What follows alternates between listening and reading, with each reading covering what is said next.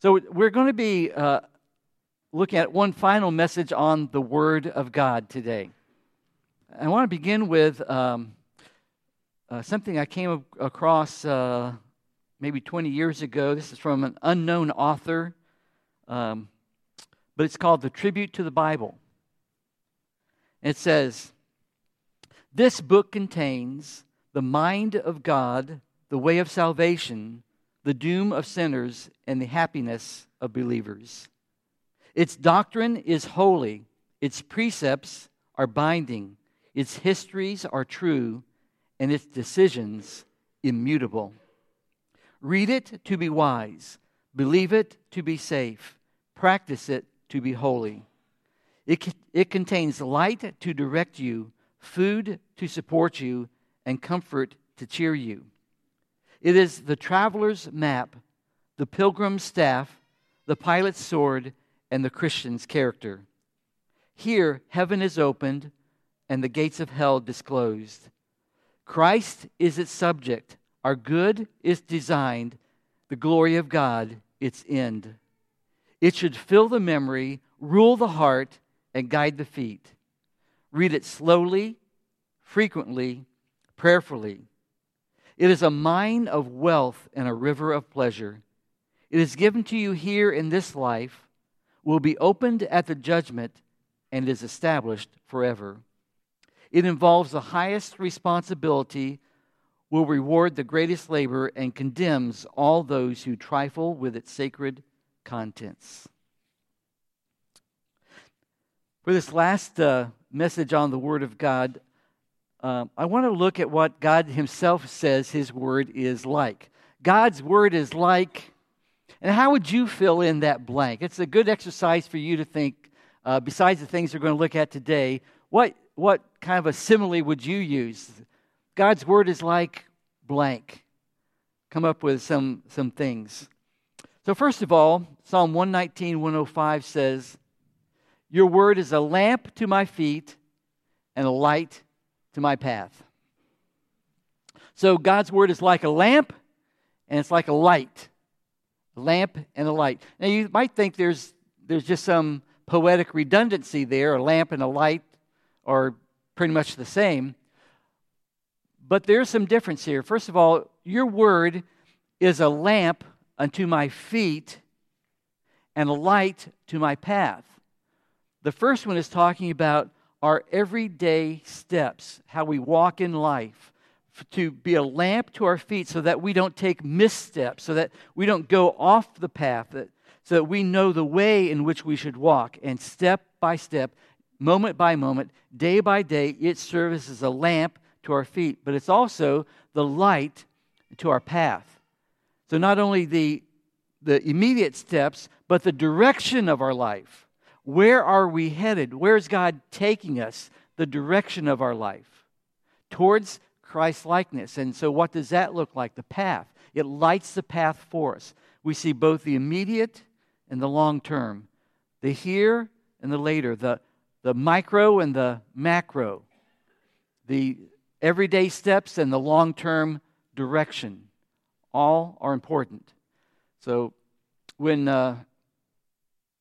we were in Africa, the sun went down at 6 o'clock every day. I mean, it went down like...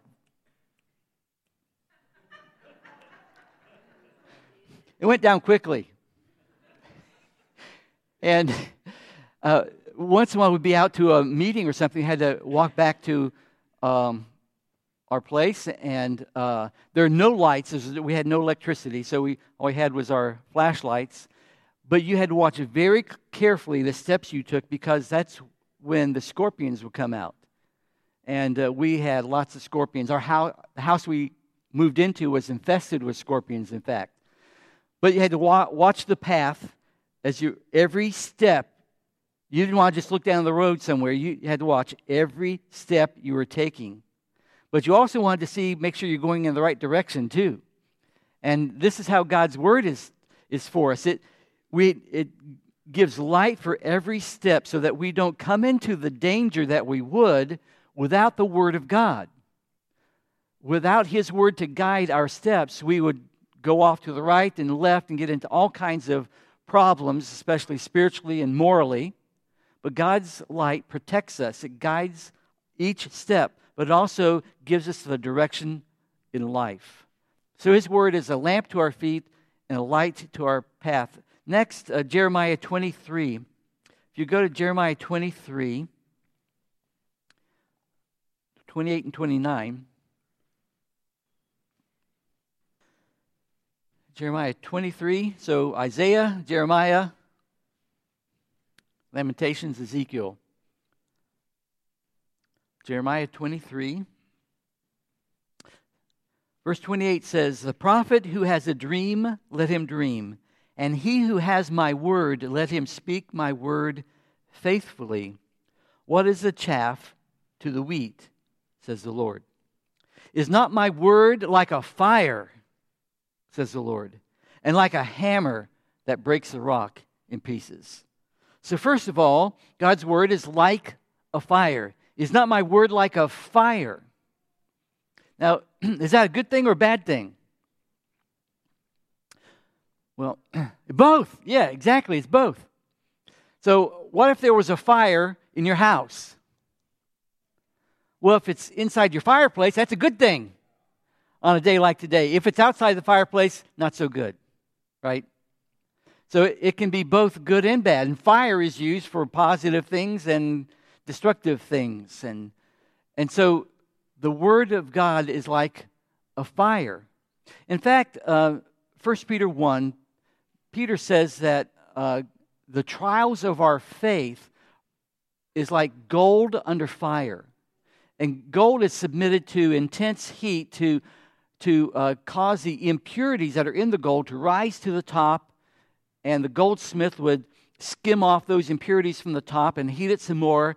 Impurities would come, and he would do this until he could see his reflection clearly in the melted gold. And then he knew it was pure.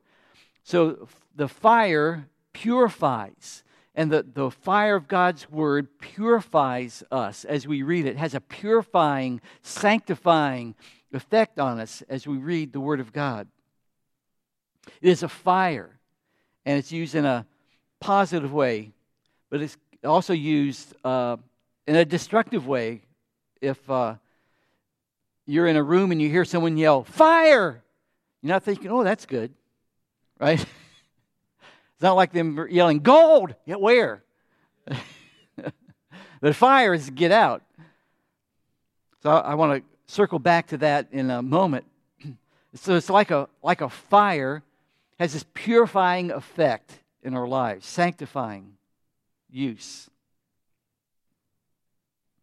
Secondly, or now it's third in our list, God's word is like a hammer. Is not my word like a fire, says the Lord, and like a hammer that breaks the rock in pieces?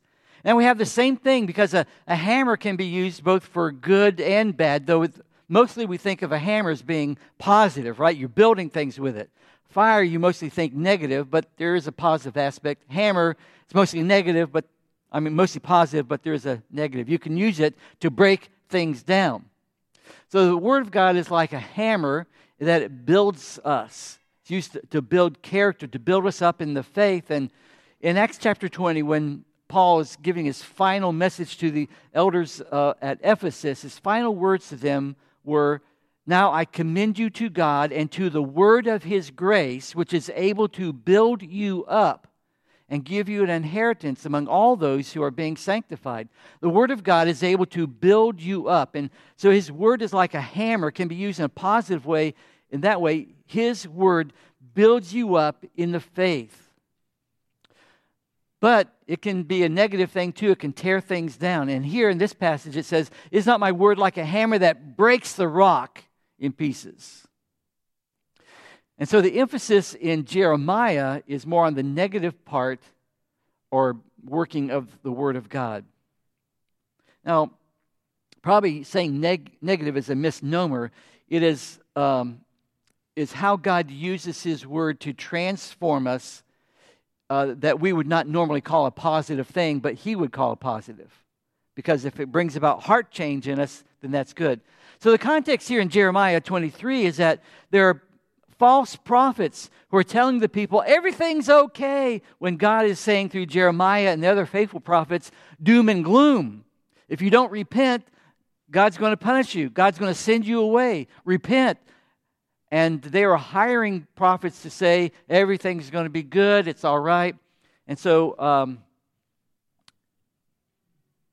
here in Jeremiah 23, for instance, verse 16 says, "Thus says the Lord of hosts, do not listen to the words of the prophets who prophesy to you. They make you worthless. They speak a vision of their own heart, not from the mouth of the Lord. They continually say to those who despise me, the Lord has said, you shall have peace.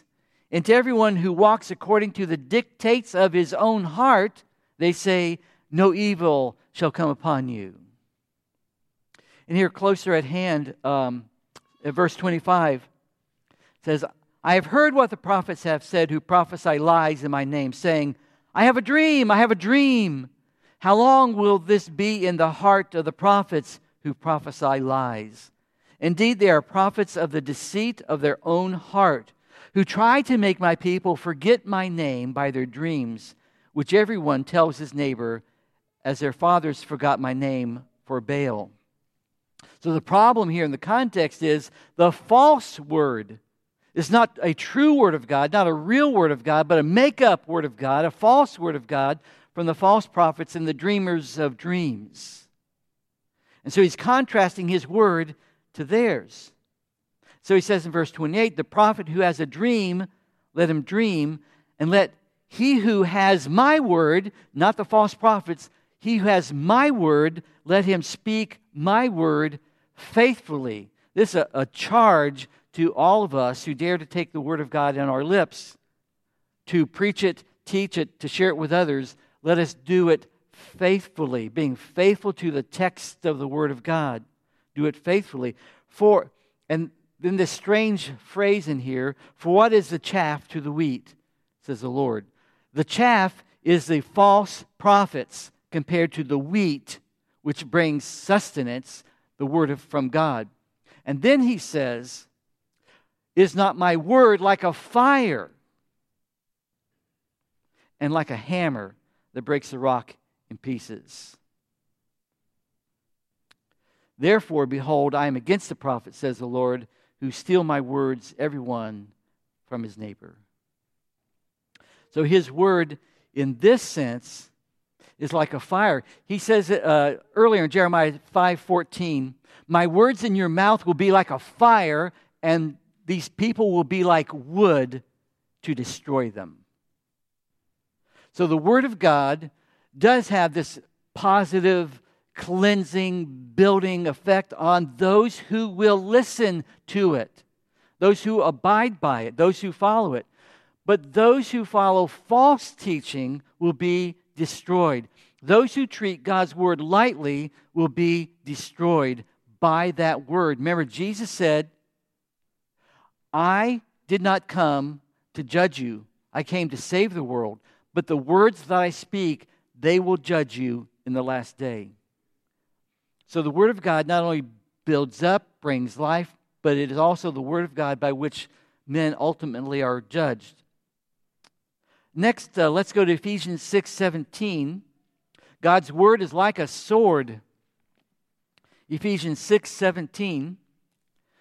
You'll recognize this passage as being the armor of the Christian, the armor of faith that we put on.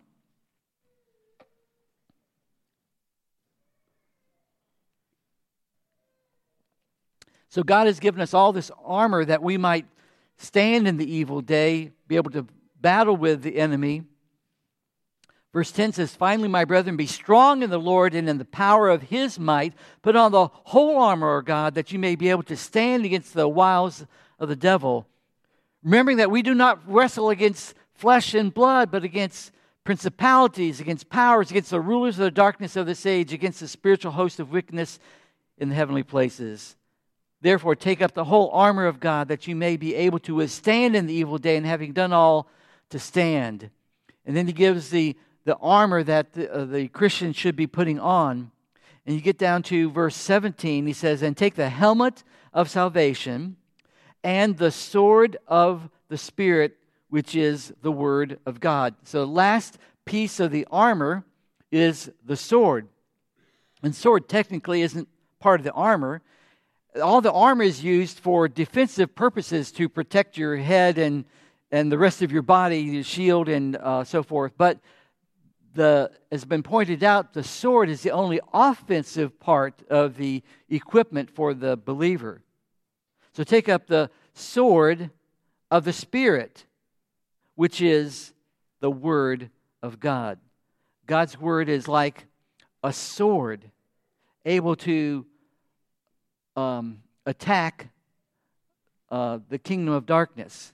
And every time, for instance, that the gospel is presented to an unbeliever, that is the sword of the Spirit going into the kingdom of darkness and shining the light of the gospel upon them, whose eyes the God of this world has blinded, so that the light of the gospel might rescue them from the kingdom of darkness and transform them into the kingdom of light of His Son.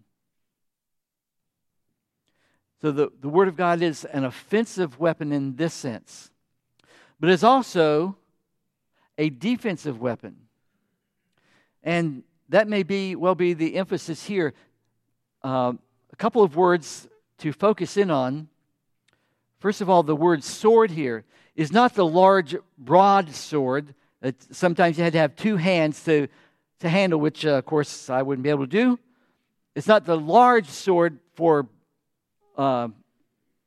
fighting like this. The word for the sword here is a dagger. It was anywhere from 6 to 18 inches long, but normally about a foot long. This is actually the sword that most of the Roman soldiers used because they fought in such close combat. So they used this large dagger. And the next word is the word word. The sword of the Spirit, the dagger, which is the Word of God. And this is not the normal word for word. This is not logos, the normal word for word. This is rhema. This means a particular statement or an exact word, a precise statement, something like that. That kind of word. And so the Word of God in the sword is like a dagger. It has to be used precisely. You have to know where the enemy is going to strike with his sword to be able to parry that blow precisely. And the enemy knows your weaknesses. And for you to be able to parry his blows, you need to know this book. You need to know it not just generally, not just the story that Moses got put in a basket, or he gave the 10 Commandments, or that Daniel was in the lion's den and he got out of there okay. You need to know precisely what the Word says, incisively. You need to know exactly what it says, the particulars of the Word of God, so that you can use it precisely to fight against the devil. Hebrews 4:12 also talks about the Word is like a sword. Hebrews 4:12.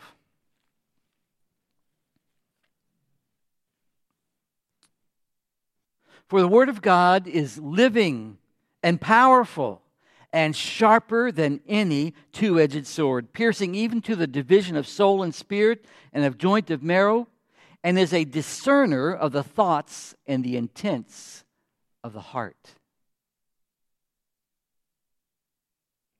God's Word, living, powerful, sharper than any two-edged sword. It is not only likened here to a sword, but sharper than any two-edged sword.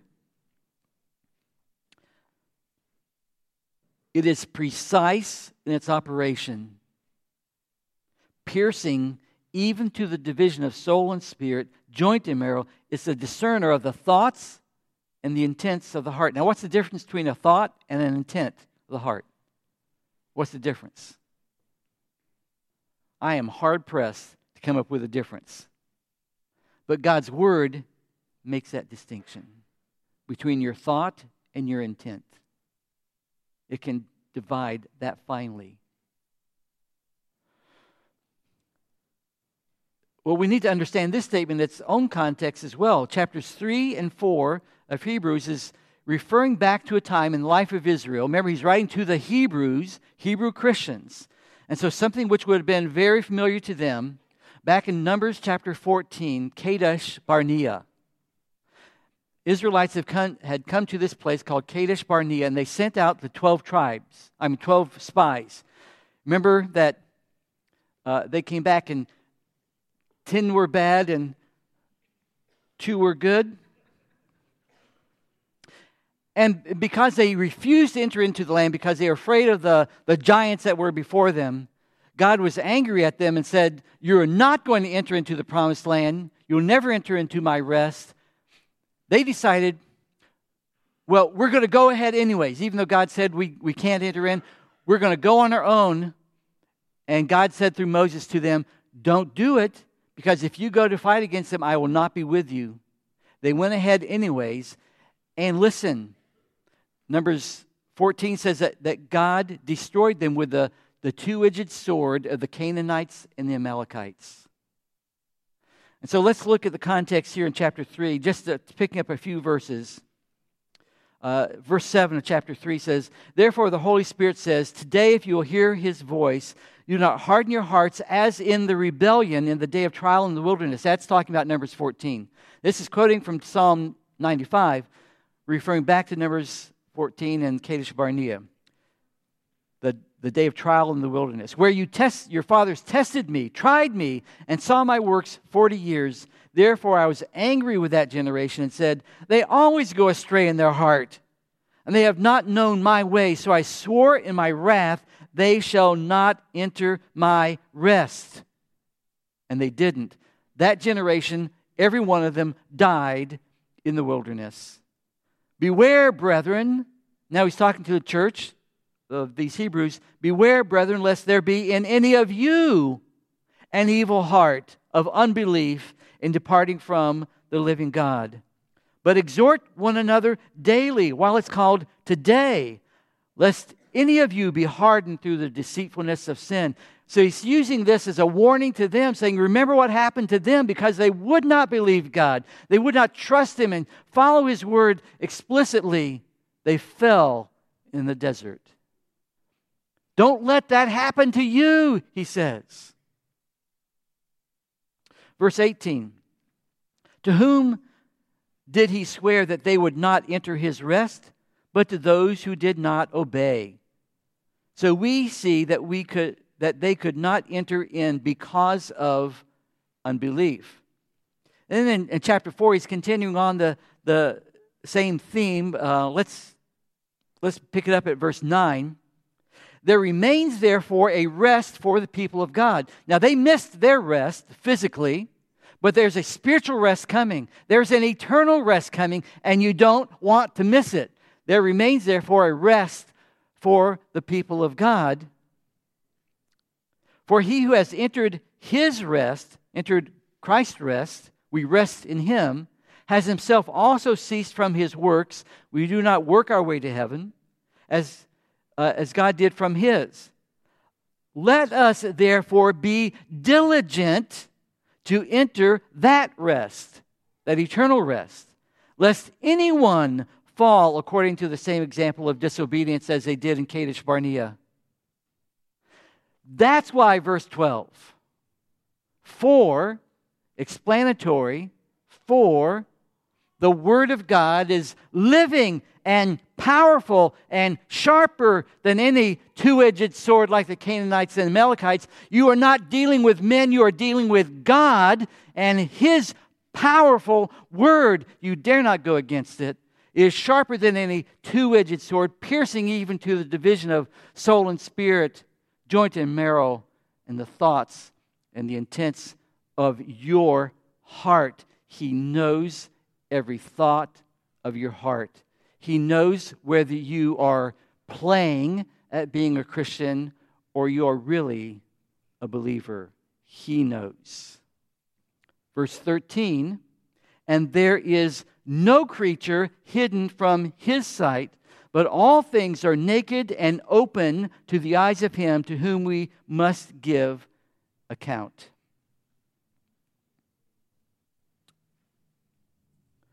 And so there's a warning in here. And if you've studied through Hebrews, you know there are several warning passages. I think this is one of those. Chapter 6 and then chapter 10 are a couple of severe warnings as well against leaving the faith, against taking your Christianity for granted. But we need to make sure that we are truly in the faith, that we're not playing games with God or His Word, that we're not trifling with His Word, but we're obedient to it, and we're determined to follow it, and we're committed to it, and we're people of the Word.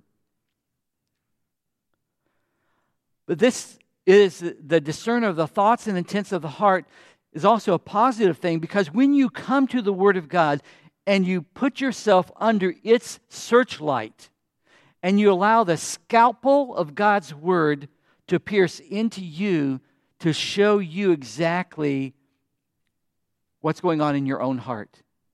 Only the Word of God can penetrate that way. And so when you come to the Word of God, He is faithful to use it that way, to penetrate where no one else can see, no one else can divide, no one else can understand, but God alone. And by His Word, He will demonstrate that to you. Here's what's going on, Gary. Here's what needs to be fixed, Gary. Here's the truth, Gary. It's His Word, and by His grace, He uses it like that, not a broadsword, but a scalpel to do surgery for us. And finally, God's Word is alive. We see that here in verse 12. For the Word of God is living. And because it's living, it is powerful. These are not just words on a page. It's not just ink on paper. There's nothing about the page here that has any spiritual impact. This is just paper. I could light it on fire. It's okay. It's not the paper. It's not the pretend leather cover that I have that makes it special. It is because it is the message. It is the Word of God. It communicates the heart, the message of God. That is what's powerful. Because it is alive. Not just dead words, it is alive. It has a life of its own. And when the Word of God enters into you, whether you hear it, read it, however it enters into you, it is alive, and it does a work, a mystical, spiritual work that you cannot see or understand, but His Word gets inside of you. It is alive. And finally, 1 Peter chapter 1. Jesus had said in John 6:63, the words that I speak to you, they are spirit and they are life. In Philippians chapter 2, Paul talks to them about holding forth the word of life. 1 Peter 1:23 says, having been born again, having been saved, not of corruptible seed, but of incorruptible, through the Word of God, which lives and abides forever. I know some of your translations don't say forever, but look down at verse 25. But the Word of God endures forever. It's the same quote. It's always living and abiding or enduring. It will never cease to be. Forever it lives. It is alive. And because it is alive, it is able to save your souls. Being born again, not of the corruptible seed of human wisdom and philosophy and opinions, the will and the word of man, not by that, that's corruptible, but by the incorruptible Word of God, which is truth, which is powerful, which is alive. And it leads us to salvation. As Paul said to his young protege Timothy in 2 Timothy 3:15, that you have known the Scriptures from childhood, which are able to save you through faith in Jesus Christ. The Word of God is able to lead you to salvation through faith in Christ. And he only had the Old Testament.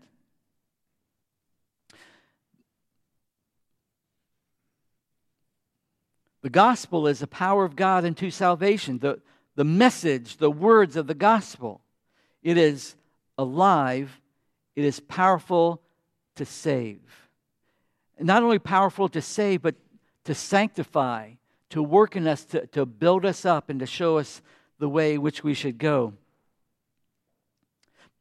He goes on to say, because all flesh is as grass, and the glory of man as the flower of the grass. The grass withers, the flower falls away, but the word of the Lord endures forever. Everything that man says will just pass away.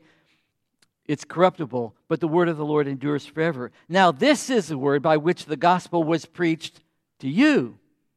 Therefore, laying aside all malice, all deceit, all hypocrisy, envy, and all evil speaking, in other words, putting away all falsehood, verse 2, as newborn babes, desire the pure milk of the word, the unadulterated, unmixed milk of the word, that you may grow thereby in regards to your salvation. So put away all falsehood, every false claim of man, and desire the pure Word of God. And how are you to desire it? As newborn babes desire milk. So if you have newborn babes in your household, a few of you do, or if you can remember back to that time, how does a baby ask for milk? Mother, 2 o'clock in the morning, Mother, would you please bring me some more milk? And that's what they're saying, but it comes out like, wah, wah, wah, wah. Isn't that right, Ethan? Yeah. That's what Matrissa does, huh? What she's saying, Ethan, is, I want some more milk. Bring me milk. Desiring it that way. Oh, that God would give us that kind of a desire for His Word, that we would desire His Word the way a newborn baby desires milk. And you can bring that newborn baby a nice porterhouse steak, and he or she is not going to want it. Only the milk will do, right? And for us, no matter what the world tries to bring you, only the milk, the pure, unadulterated milk of the Word will do. Only it will sustain. Only it is alive. Only it is powerful. May God give us that kind of hunger and a thirst for His Word. Let's pray. Lord, we thank You for Your holy Word. It is a lamp to our feet, and it is a light to our path. And Lord, how often You have kept us from falling into sin, from going astray by the light of Your Word, and we thank You for it. And Lord, how often we have strayed because we have not heeded Your Word. Oh Lord, make us people, men and women, boys and girls, of the Word of God. Your Word is a fire, it is a hammer, it is a sword, it is alive, it is powerful. And Lord, we pray that You would create in us such a thirst, a desire for Your Word, that nothing else could take its place. It is perfect, it is sufficient for all our needs, and we thank You, Lord. In Jesus' name, amen.